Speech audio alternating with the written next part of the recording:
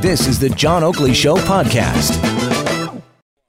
On a great day for talk radio on this gun buyback program that's been introduced by the mayor and the chief, Mark Saunders, that'll run until May 17th. Will it deter violent crime? Let's find out how the mayor feels about it. John Tory weighing in on the Oakley Show. Mayor Tory, always a pleasure. Good afternoon, sir. Are you there? I'm Mayor. I'm here. Can you hear me? Yeah, loud and clear. I appreciate your joining us here. My pleasure. Okay. I had to bump Vlad Guerrero Jr. to usher you in here, you know. You did. No, John, I would not do that. I'm sorry. I got my priorities straight. Yeah, and I agree with your priorities completely. Look, I'd like to talk to him myself. I'm looking forward to shaking his hand. All right. Well, we hope it all goes off as anticipated. A lot of expectations on the young man. Let me ask you about this gun buyback program. Obviously, the idea is the intent to get the guns off the street, but do you think it's going to reduce violent gun crime? Well, I look at it this way. Neither the chief nor I stood in front of the media and said that this by itself was somehow the answer to reducing gun crime in the city. But if you connect the gun crime in the city to the prevalence of and availability of guns, then if you take the example of the last time we did one like this with reasonable financial incentives and got 2,000 guns, every gun taken off the street, even if they're taken out of drawers, as the chief was saying this morning, in people's dining room cabinets where they've been sitting there since somebody left it there years ago, is a gun that's not available to a criminal to commit a gun offense. So I think the answer to the question is yes, especially if it's 2,000 guns, but even if it's one, that's going to be one less gun available to a criminal. All right, except historically now we've done this on a number of occasions over the last 10 years or so, and it really hasn't shown that there's been a commensurate drop in gun crime, has it? Well, no, but again, John, I'm not pretending that this initiative by itself is going to do the trick. I said very clearly the substantial additional investment we made in this year's budget in the police to hire more police officers and give them more tools, the changes in the laws, which we've had some real help from the provincial government on setting up a special bail court, frankly, to keep people in custody who are people that are repeatedly charged with gun offenses and things like that, and the investments we're making in kids and families with some help there from the federal government. Those are things that are going to ultimately, make the biggest difference in terms of fighting gun crime. But this is just one more thing you can do. If you can get 2,000 guns off the street, why wouldn't you? Again, with Mayor John Tory, typically who turns them in, John? Well, I mean, you know of one thing, John. It's not criminals. That's another point that I concede. It's not criminals coming in and saying, here's my gun. It is people who maybe know that there are relatives or other acquaintances of theirs who keep guns hidden in certain places, and they turn them in.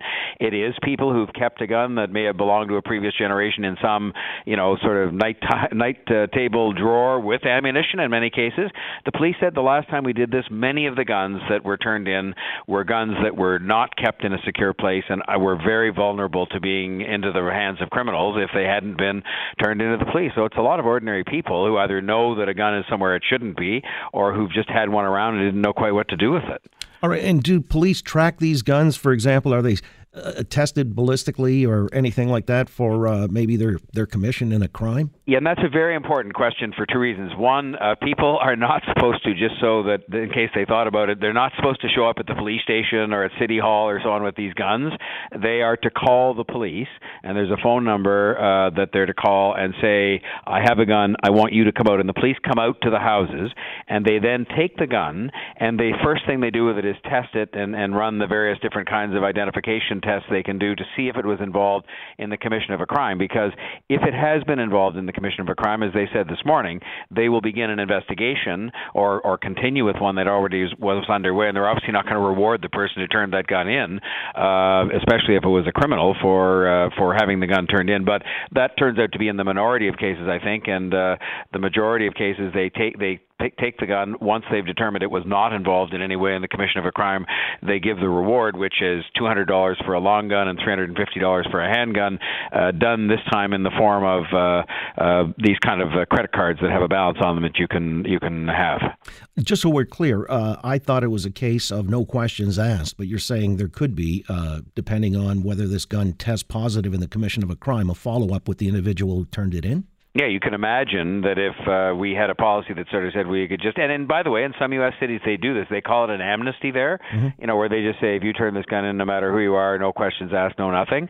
The police here determined, because they made this determination, that if we did that here and a gun turned out to have been turned in, soon to disappear, being destroyed, and it turned out to have been a gun that was involved in the commission of a crime, that we would be criticized for having a piece of evidence turn out end up in that way. So in our case, it's a little bit different in that you do have to call the police to come and get the gun. They test it, and once it's been tested and found not to have been involved, as far as they can tell, in the commission of a crime, then they give the financial incentive to the person who turned it in. Yeah, all right, which might actually deter those who have been involved in nefarious practices with a gun from even wanting to turn it in. And the other thing is the figure you talked about, $200 on a rifle, $350 on a handgun. When the going rate on the street, I'm told, is anywhere from $1,000 to $1,500, why would somebody be apt to turn them in? Well, I think that some people just want to turn them in because they're not in possession of them for any bad purpose. They just have them around their house because some prior, somebody who's passed on had it or whatever. I think in other cases there are people who would consider, as I do, given that I get around to a lot of the communities where people are struggling, they'd consider $350 to be a lot of money. And even though somebody might have bought it for $1,000, if it's some mom that knows, one of her kids was hiding it under a mattress or something, they might just take it in or turn it in for the $350. And so, but I can't answer as for human behavior. I only know that the last time that this was done and the similar kinds of incentives were offered, 2,000 guns were taken off the street, and that's 2,000 guns that won't be available to criminals to do things that they would otherwise perhaps be doing. So it all helps. And I'm not suggesting, as I've said to you, that this is the answer. There is no one answer. There's a whole bunch of things we have to keep doing. All right, and it runs until May 17th, so effectively a 2 to 3 week program, right? Yes. What's the thinking there? Why only that timeline? Well, it's about the period of time when what you find is there's an initial kind of a burst of activity, and then it kind of tails off. And I think it's based just on the history of when these have been done successfully in the past. And by successful, I mean 2,000 guns in 2008.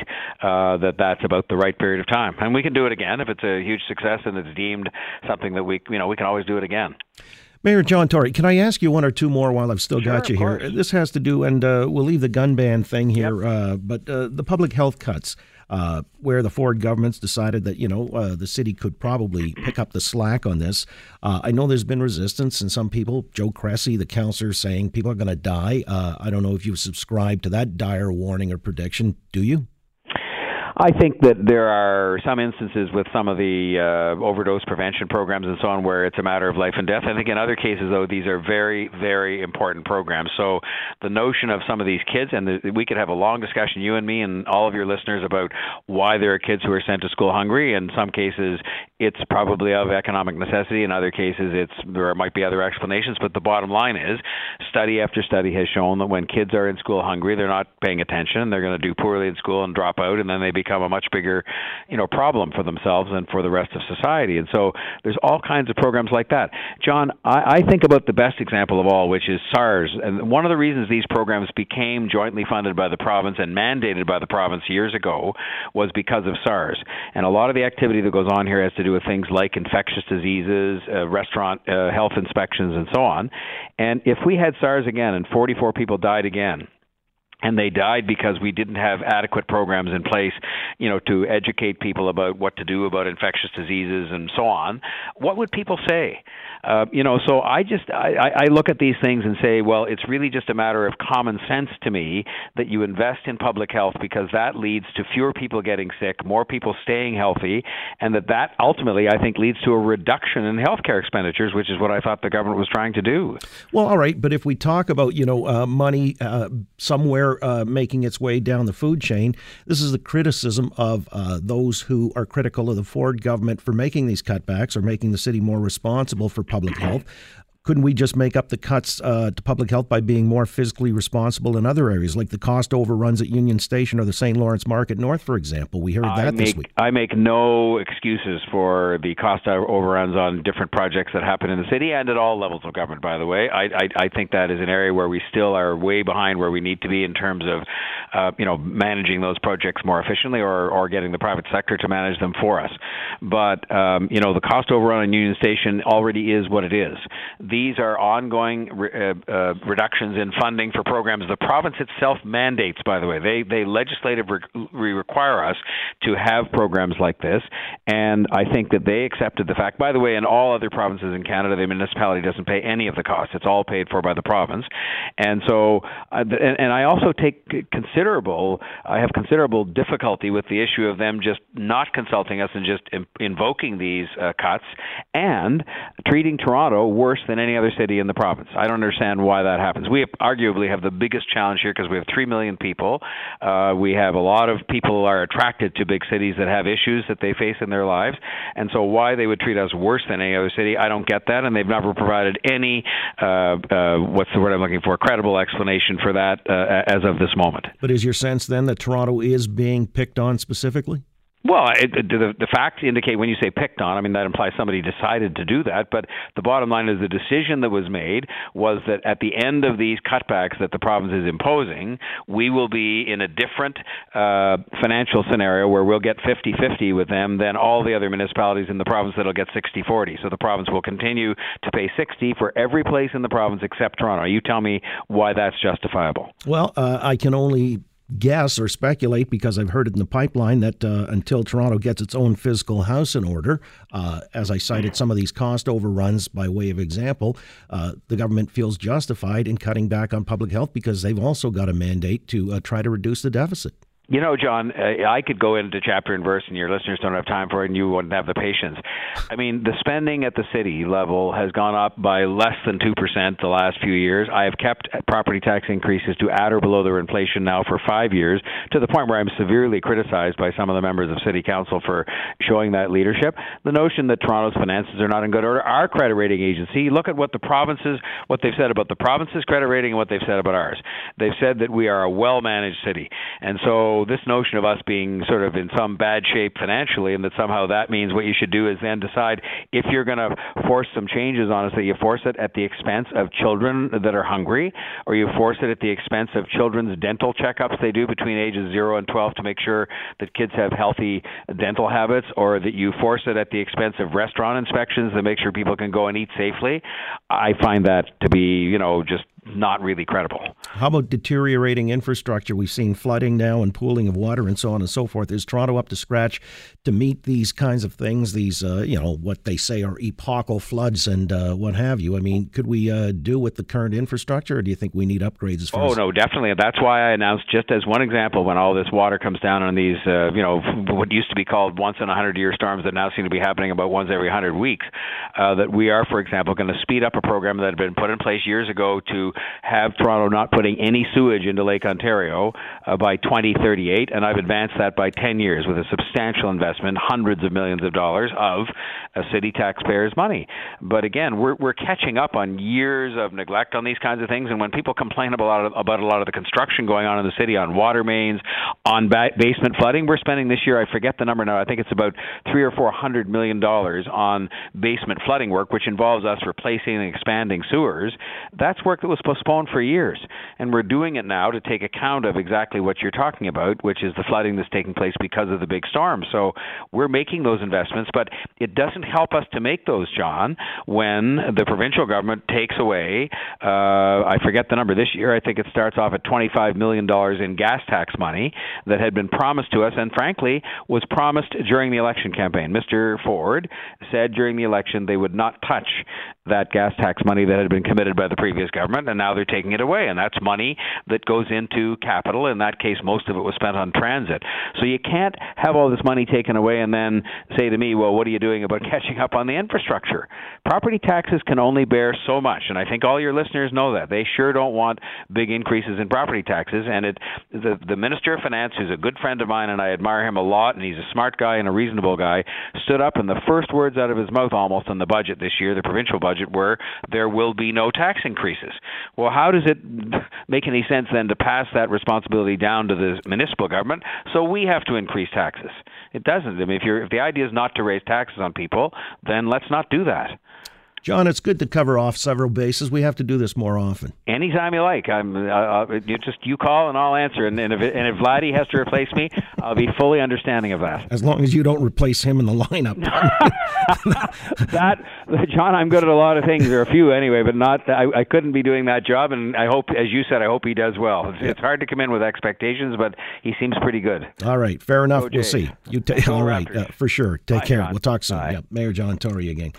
Weighing in on that matter and the deterrence that might be implied with a gun buyback scheme. Do you think it'll work? Actually, you've been waiting, Steve, a while. I wanted to hear from you. What do you say? Hey, thanks for having me, John. I can't add anything to what the mayor has just said, but I'm seeing a lot, or I'm hearing a lot of pushback from conservative radio. You guys and the other popular station in Toronto. I just don't. Do you guys want to be on the wrong end of this subject? I just don't get why you guys don't think that even in the smallest possible way, if this prevents bullets from flying across a playground by scooping up these old, sometimes antique guns, why you guys wouldn't be for that? All right. I'll clarify 2 points for you. Number one, not against it, just asking an open-ended question if he believes that this will actually deter gun crime, because the criminals ain't going to turn their guns in. And number two, there are no other popular radio stations. But thanks for weighing in. Here's Brian Patterson. He's with the Ontario Safety League. Brian, what do you say on the matter? Well, I'm happy to be on the most popular station today, John. I think the mayor is very much on the right track here. You're gonna take stuff out, and in my career prior to the Safety League, they'd be doing some estate work, and somebody would have firearms from World War II. They brought back as souvenirs a .45, a Luger. I had a guy in my own neighborhood, 78, wanted me to help him out with a firearm from. He had a Thompson submachine gun under his bed. He brought it back from Amsterdam in 1945, and he felt it was, a war souvenir or a trophy or whatever. It wasn't a guy that was going to go rob the bank. But at the end of the day, if we can get those off the street, it's not just the criminal. It's those tragedies you cover all the time. All right, so you would, by extension, favor a gun ban then? Would you favor a gun ban?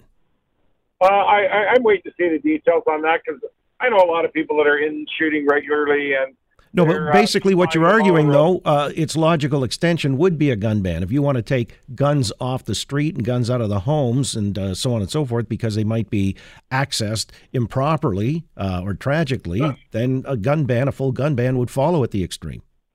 I think at the extreme, I'd like to see a few judges keep people in jail when we have police officers withering a hail of bullets to get them under arrest. And I think if you're caught at the border smuggling guns, Mr. Justice Patterson is not providing bail or anywhere else for you to live for the next 20 years, because it's a plague on our community. It's not necessarily the regulated gun users. It's that, in this case, I'm talking about people who may have them and they're not really sure why they have them and they need to get rid of them. All right. Duly noted. And I'm with you on that as far as these, if it's a deterrent by giving them heavy sentences, but it's not at the border in a lot of cases. A lot of cases, you've got reserves that are straddling the border, and those are avenues for running these guns with impunity. However, on the matter that I did ask the mayor about public health cuts, I wanted to pursue that because, this OHIP traveler's insurance that's being cut as well, that's a proposal. At least we've got until Tuesday of next week to weigh in on this. It was posted Wednesday on the government's website. Global News Radio 640 Toronto. Thanks for listening to the John Oakley Show podcast. Be sure to rate, review, and subscribe for free at Apple Podcasts, Google Podcasts, and anywhere else you get your on-demand audio.